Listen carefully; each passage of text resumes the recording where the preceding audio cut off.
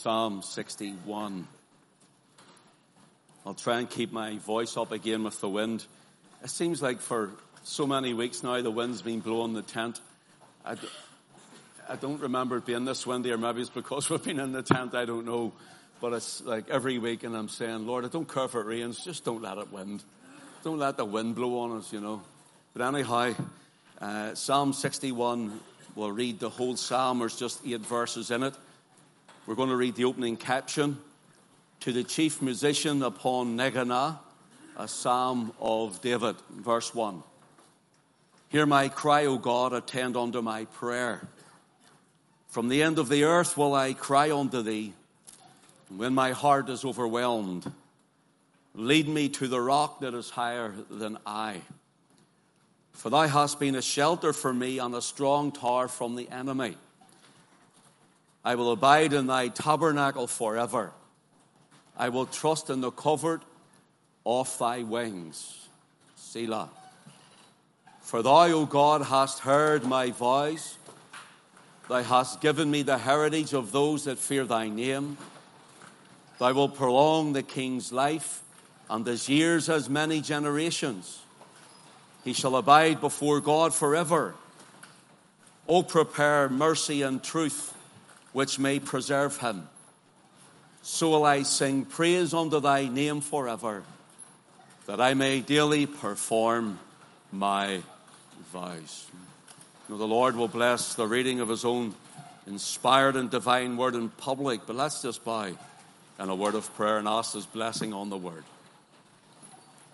We pray your blessing to be upon your word again this morning, Lord.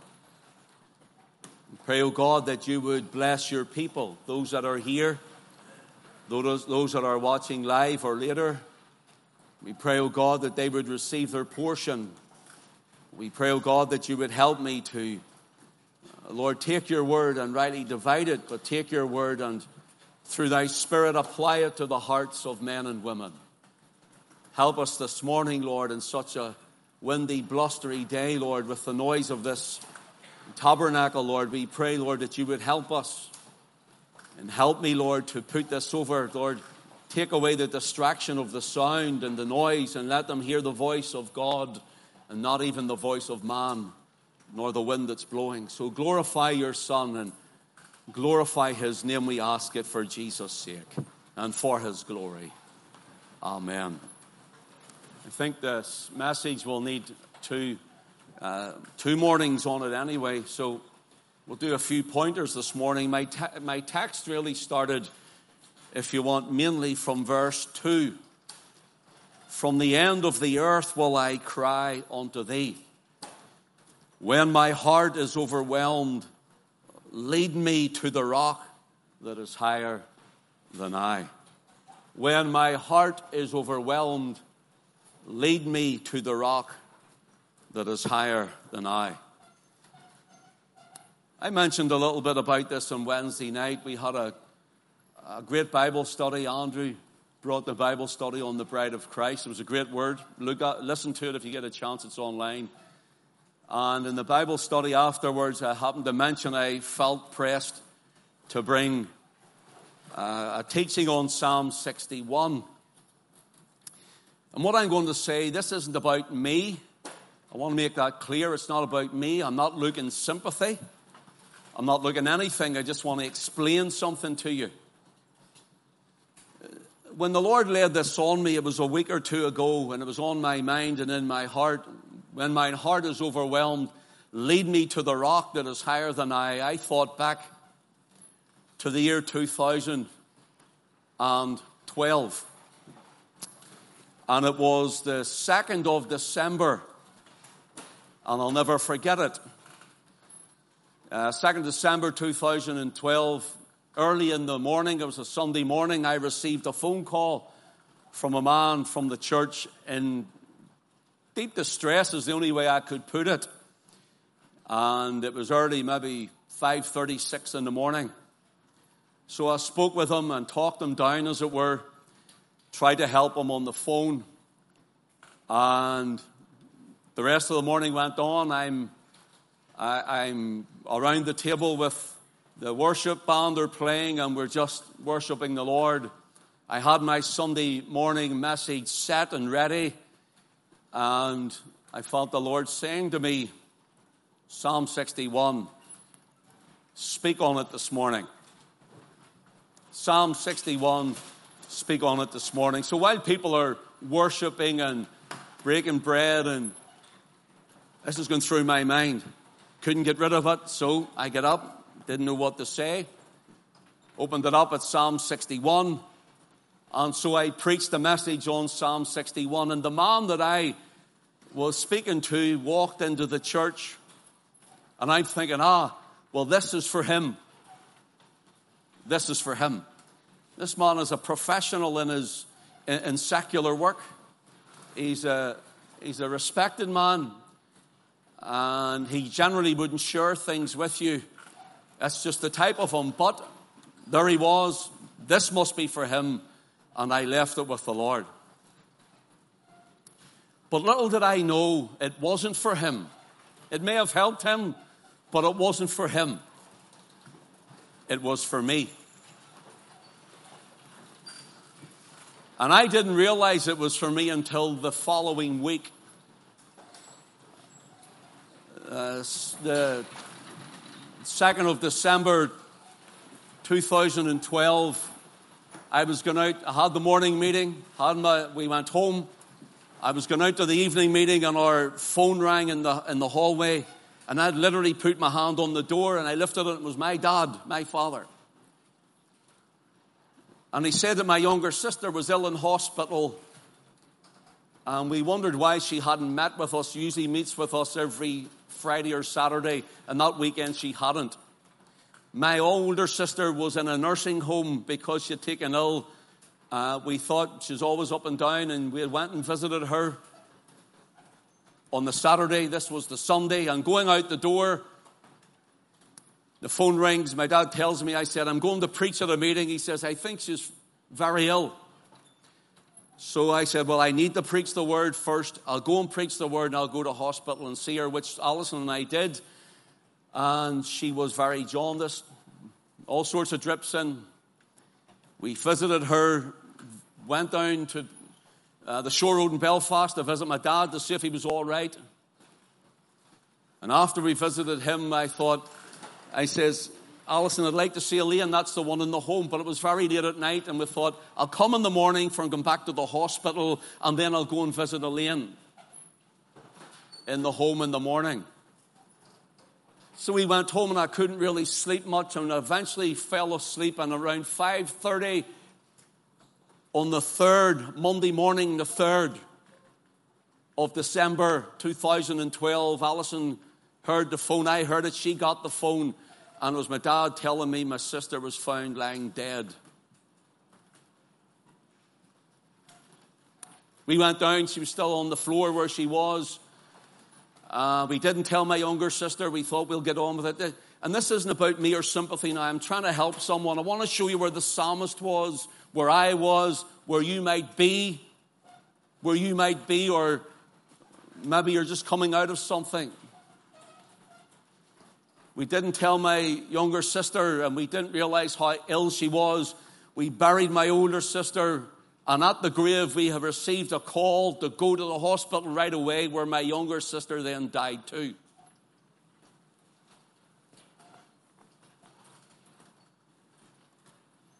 It was a time of not knowing who to mourn. It was strange. Trying to uphold the family, and we buried her in the same week. As you can imagine, the family were plunged into darkness of despair and mourning, and my dad took ill and he died shortly after. And my brother-in-law, who I grew up with, he died too. All in a short space of time. And I was at a place where not knowing what to do. And the week after we buried my second sister, that Sunday I had off and I went back to the pulpit and preached the word. And your daddy used to say, weeping should never hinder worship. Talking to Linda, it's Pastor McConnell's daughter. And off I went into the pulpit, and to be honest, Part of me thought I should have took another week, for as soon as I got up, everyone was firing darts at me, thinking he must be all right now. And it was a time of blackness and darkness and mourning and pain and suffering for the family. And we went through it. We call it the season of death. And what I'd realized was that the Lord had given Psalm 61 and verse 2 especially to me, for me. When mine heart is overwhelmed, lead me to the rock that is higher than I. When mine heart is overwhelmed, lead me to the rock that is higher than I.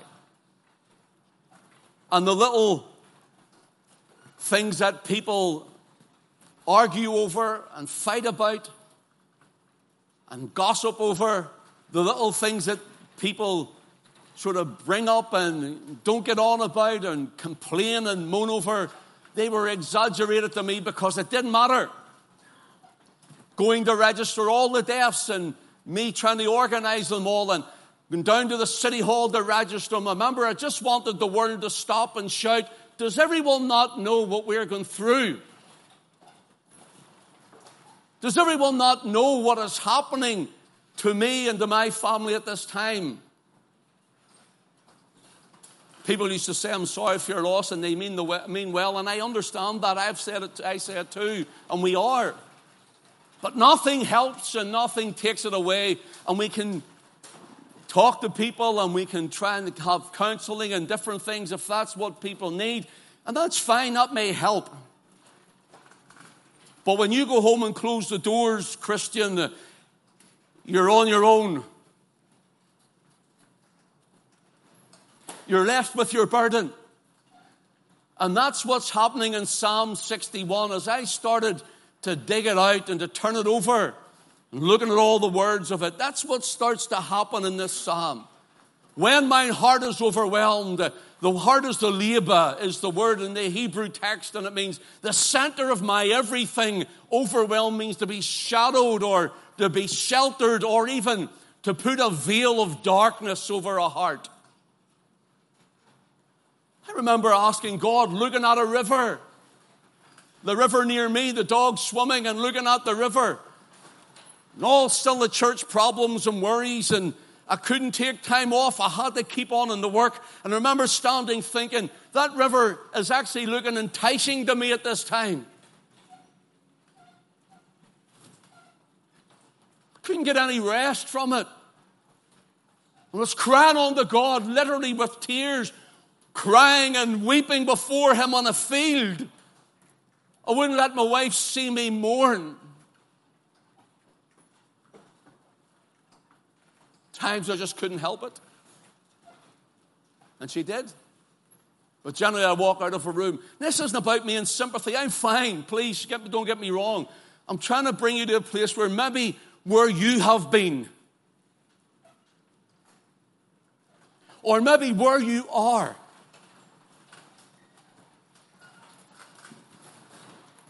Maybe you're there this moment. And the Lord has brought you to hear this. This message is called Deliverance for the Overwhelmed Heart. That it seems as if your center of everything, your will, your emotions, your thinking is shrouded and shadowed and covered with a blanket of darkness, as it were, of the darkness of mourning of the loss of a loved one. Mourning the breakup of a marriage. Mourning for whatever else.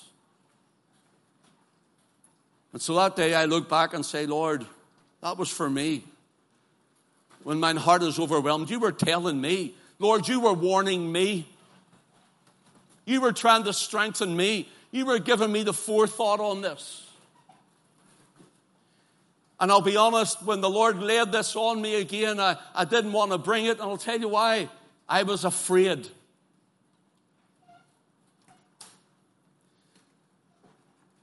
I'll let you into a little part of my own personal life here saying these things.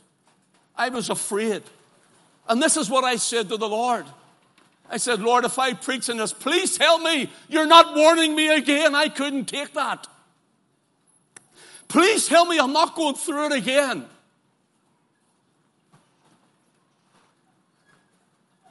And here's what I got back. No matter what you go through, you have to look to me and do as I say, preach the word.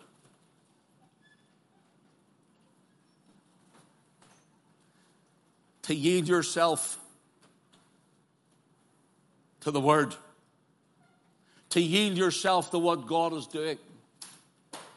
To yield yourself to what he wants in your life. To yield your heart, your very will, your emotions to what he wants. I never said to Alison the whole time this was going on. And so I sat down again to write on Friday morning. Putting it off and putting it off and putting it off. The psalmist here in our opening titles, if you notice just above verse 1, says, to the chief musician upon Negana.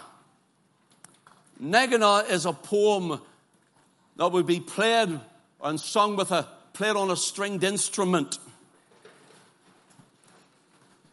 And the thing about this is it also gives the idea to describe a song with, it's to taunt something, taunt someone. You know, someone, to pull it out of someone. This song is to reach in deep and pull something out. That's what this is for. Why do you think at the reading of Psalm 61, especially in verse 2, when mine heart is overwhelmed, lead me to the rock that is higher than I. No matter the depths we have went, nor the shallowness of your experience, it doesn't matter. We can relate to it. Pulls it out of us. It pulls it out. Not only of what we have went through or what we're going through, but it pulls it out of us to who God is. For when all others have closed their doors, including you, it's you and him. Listen, even your spouse can't take the hurt away. Even your spouse can't fill the aching void. They can help, they can comfort, and it's good to have them, but they can't even do it. And what you must do is walk it out with God. Walk it out with the Lord. It's only he can heal the broken heart and bind up the wounds. Only he can take it and make it good again.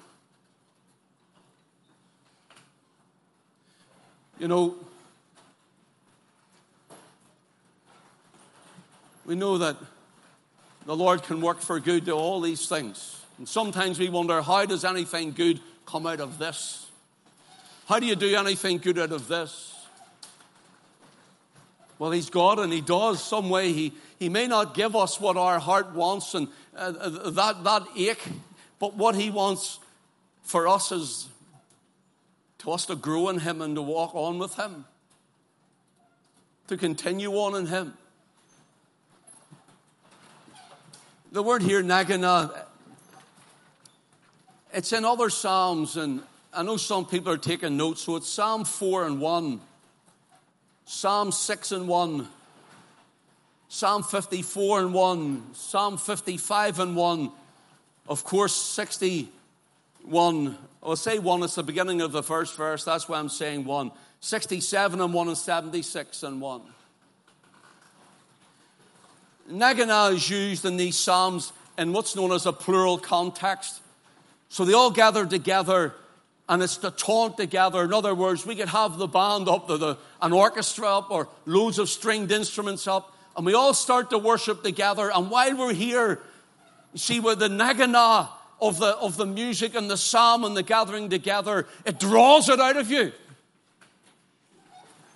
It's like it goes into you and pulls it all out of you. It draws it out of you. So the Nagana is plural, as if we're here. There's many stringed instruments, and there's some which have many singers that reach many people. But in Psalm 61, it's different. In Psalm 61, it is singular. It is singular. In other words, it was David and his God.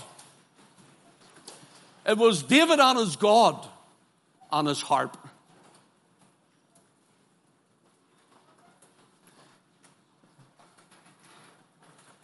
It's a very personal, that's why I told you the background of this.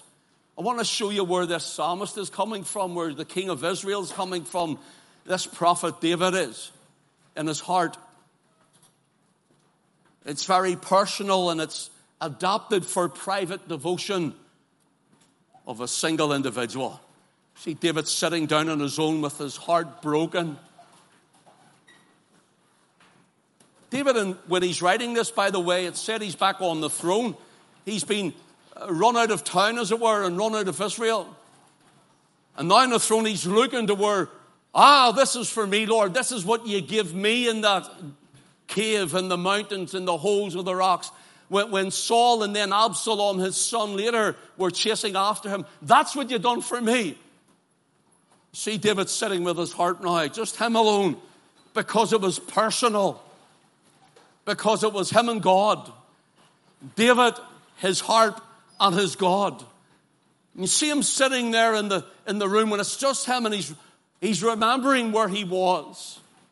He's remembering the depths of it, the despair of it, the mourning in it, the hurt of it, the discouragement of it, the disillusionment of it all. And here he is with his heart, and he's playing with his heart, singing it unto God, just David in his heart to the Lord. It shows you and it shows me just how important personal worship is before your God.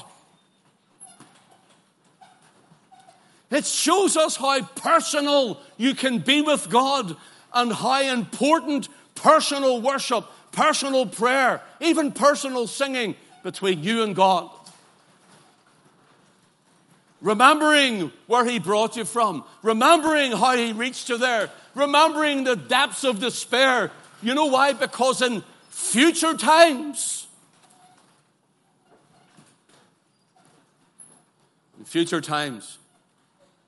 you might need to revise and look back to say, Lord, you've done it before. You'll do it again. You've done it before. You'll do it again. There's no secret what God can do.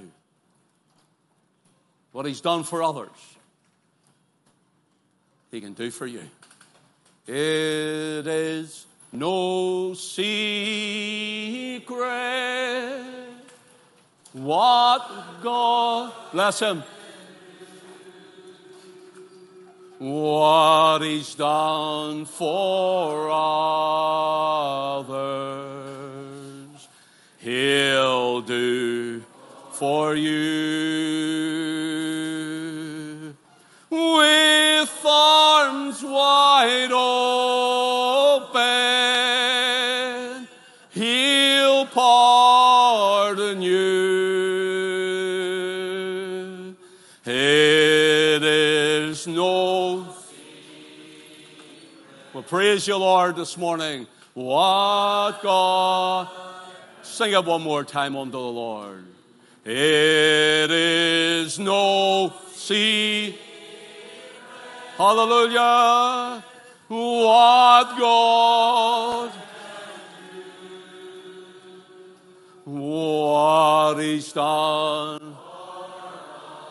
He's lovely. We'll worship you. Bless him. With arms wide open, he'll pardon you. It is no secret what God can do. You see, this is personal. And again, I started off the way I did because of what it was personal to me, in that sense that it was personal to David and maybe personal to you. Notice here as I just go through quickly some points in this psalm. This is an opening this morning, for God willing, and the Lord's will next week. Notice the personal tone of it in verse 1. My cry, he says, my prayer.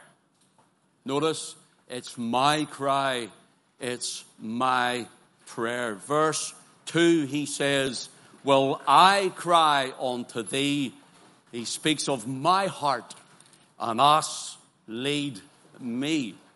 In verse 3, he says, you are a shelter for me. For me. Notice the personal tones.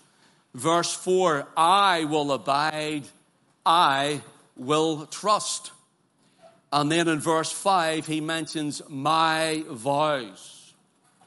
In verse 6, he speaks of himself in the third person. The king shall abide. Notice, the king, speaking of himself, shall abide. The third person. Isn't it strange, or is it that he speaks in the third person of himself here? Because how many of us at times want to jump out of our own skin and run away and leave it all behind us? How many of us would love to be sometimes in that place where you're outside looking at somebody else? It might look like you, they might talk like you, they might even act like you. You might think, well, that is me, but it's not really you, because you're able to escape yourself, your circumstance and your situation. David, as it were, he steps nearly outside himself and he says, the king. Oh, if I could just step outside some of this situation, I'd get a clearer view. The king shall abide. Here's hope he's bringing in a personal tone. Standing out in the third person. Verse 7, he speaks of himself in the third person again. He shall abide, speaking of the king. He's standing outside saying, I know this will happen. It might not be now, but I'm standing outside to get a clearer picture and a clearer look at all of this. He'll abide, the king. And then in verse 8, here's the personal tone. I will sing praise. Notice, he's now lifted. He's now lifted up in the Lord. He's now encouraged in his God. I will sing praise. And then he says, I may daily perform my vows. The humanness of David is on full display. He steps out of himself, as it were, and he sees that even an anointed man, I want you to listen to this, that even an anointed man, an anointed woman, but he sees that even an anointed man has his moments of weakness. That even a man who has been called by the grace of God, someone of high standing, someone in leadership, still has their fears and their failures, still taking the attacks of the enemy, still feeling the pain that everyone else feels, and trying to cover it, to put the front on it that he may lead the charge. Yet in behind the scenes he's saying, when my heart is overwhelmed, lead me to the rock that is higher than I.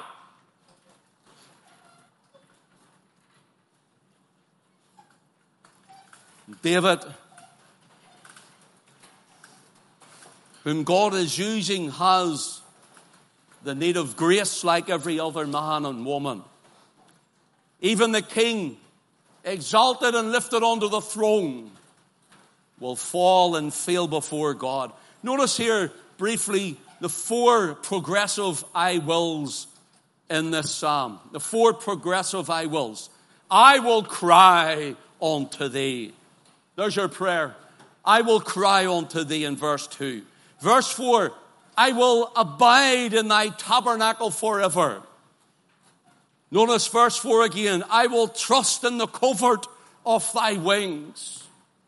And in verse 8, I will sing praise. What a difference. But notice the humility of David, the humanity of David, and the humbleness of his humanness. Turn with me, if you will, to Isaiah 14, please. Isaiah chapter 14.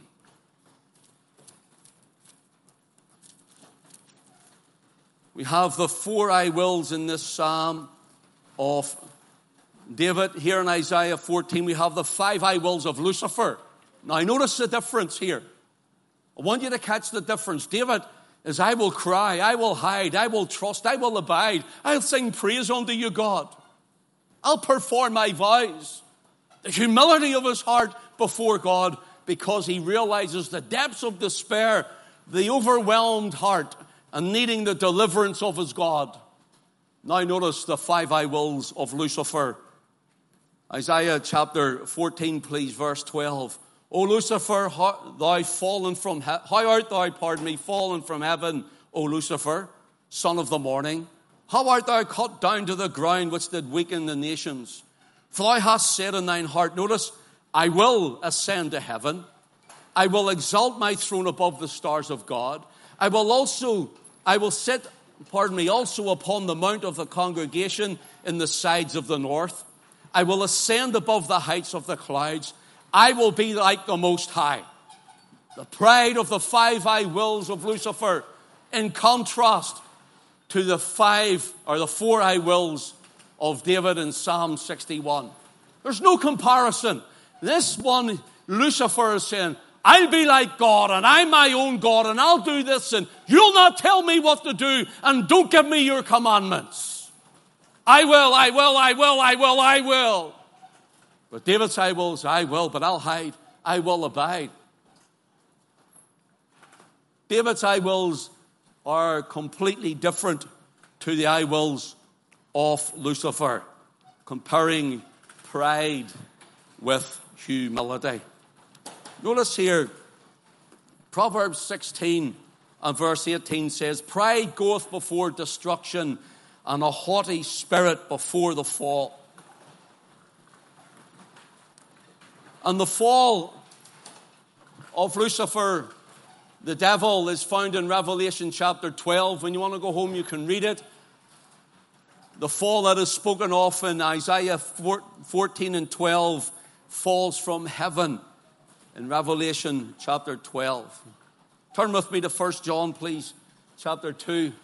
I'm going to have to round this up already. Time is already flowing.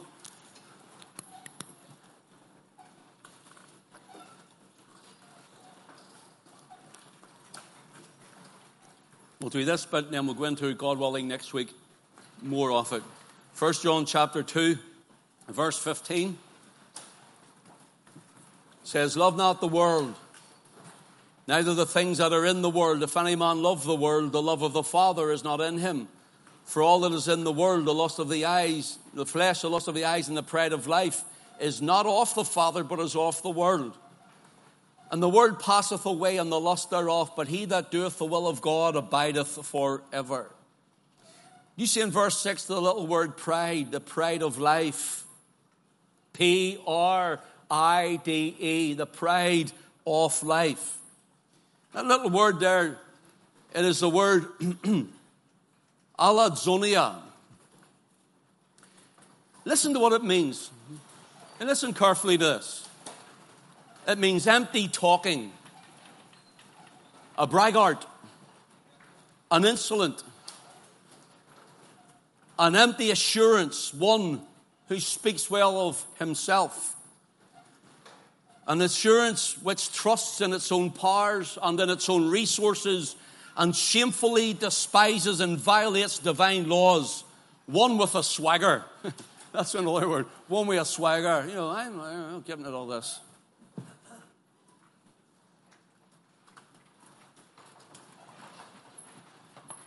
And when we find this word,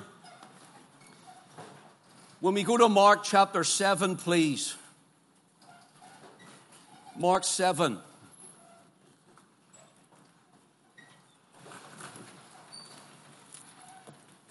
And let your eye run down, if you will, to verse 22. Verse 22.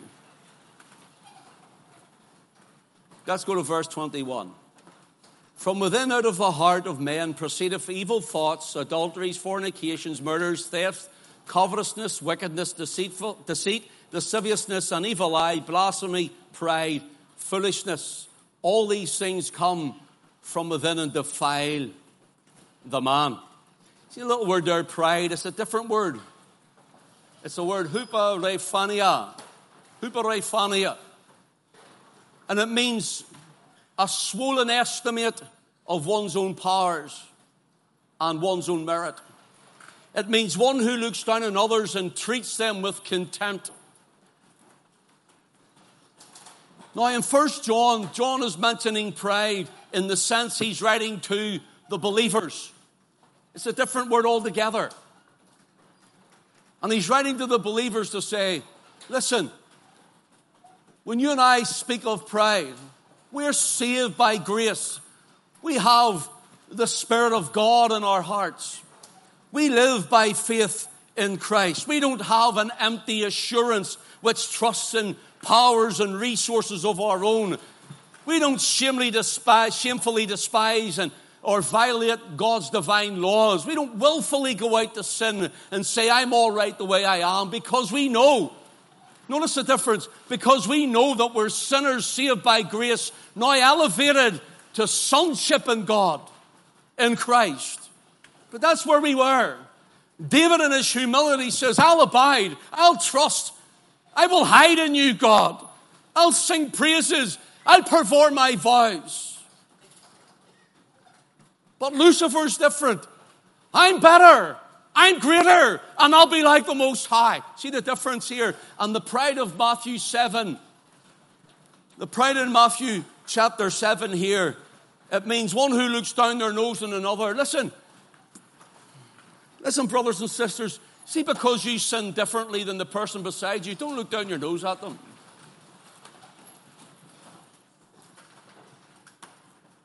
Because their sin might be more manifest than yours, don't look down your nose at them. Because these are the things that defile you, not them.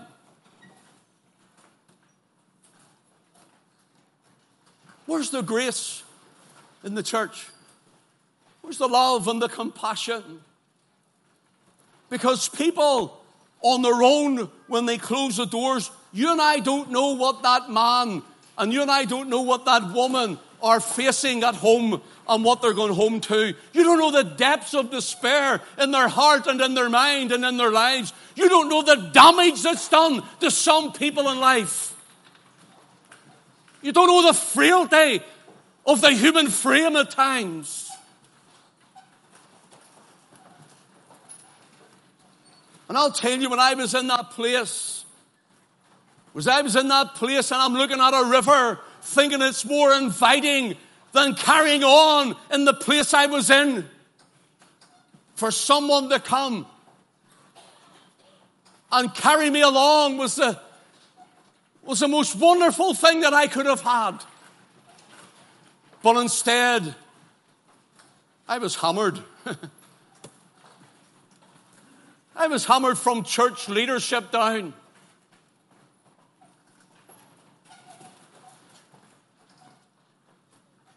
I'd missed the Sunday after my second sister died, and I was knocking at the door, when are you back out in your meetings? I'd missed one, with two dead. When are you coming back? We need you out. And a man who came in and sat in my living room and said, you got to keep going. I says, I'm trying. He says, then get out and do it. And another one came and told me it was my fault that they died because I had a lack of faith. And if someone who was weaker minded in the faith, or if you want, who didn't know the scriptures, was sitting in my position, looking and listening to that, dear knows what they'd have done. David is saying, I remember the cave. I remember Saul with 3,000 chosen men out of Israel, hunting me like a wild animal. I remember my own son turning on me.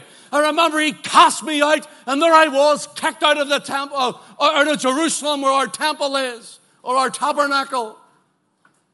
And there I am. The Lord has been good. The Lord has come through. The Lord has blessed me. And now I'm sitting back on the throne. All is well. And I'm playing the harp, worshiping Him.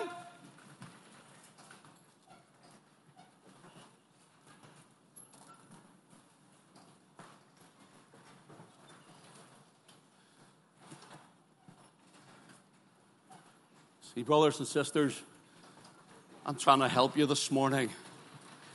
I'm really trying to help you. For if you're in that place, that's what I'm telling you. You trust in the Lord with all your heart. Lean not unto thine own understanding. And in all thy ways acknowledge him, and he shall direct thy paths. While there's breath in your lungs, there's hope. And Christ hears every prayer. And your Father may not answer at the time in the place where you think he should, and even in the way, but I'll tell you, he's no disappointment, and he always comes through. Brothers and sisters, maybe you're struggling this very day. I plead with you, hold on and dig deep. I'll tell you why. Because you're not holding on to him. That wee song, it says, I will never let him go. That's not really true, because we let him go every day. It's him. He doesn't let you go. When my heart is shrouded in darkness, when my heart is covered with the blackness of mourning or whatever it may be, hurt and despair and discouragement, lead me to the rock that is higher than I. Lord, will you lift me up? Lord, will you lift me up? Will you help me? Brothers and sisters, this psalm has so much more for you and I to learn. This psalm has so much more to give us. The Neganoth of David is this. It lends itself to a singular personal psalm adopted for the private devotion of an individual child of God. And he says, Lord, will you help me? Lift me up to the rock. Hide me in Christ. Hide me in him. May God bless us this morning. May God bless his word this morning to all of our hearts. May God strengthen you this morning and answer your prayer according to his will this morning, for the glory of his name and for the edification of each and every one of you. Team, would you come up, please?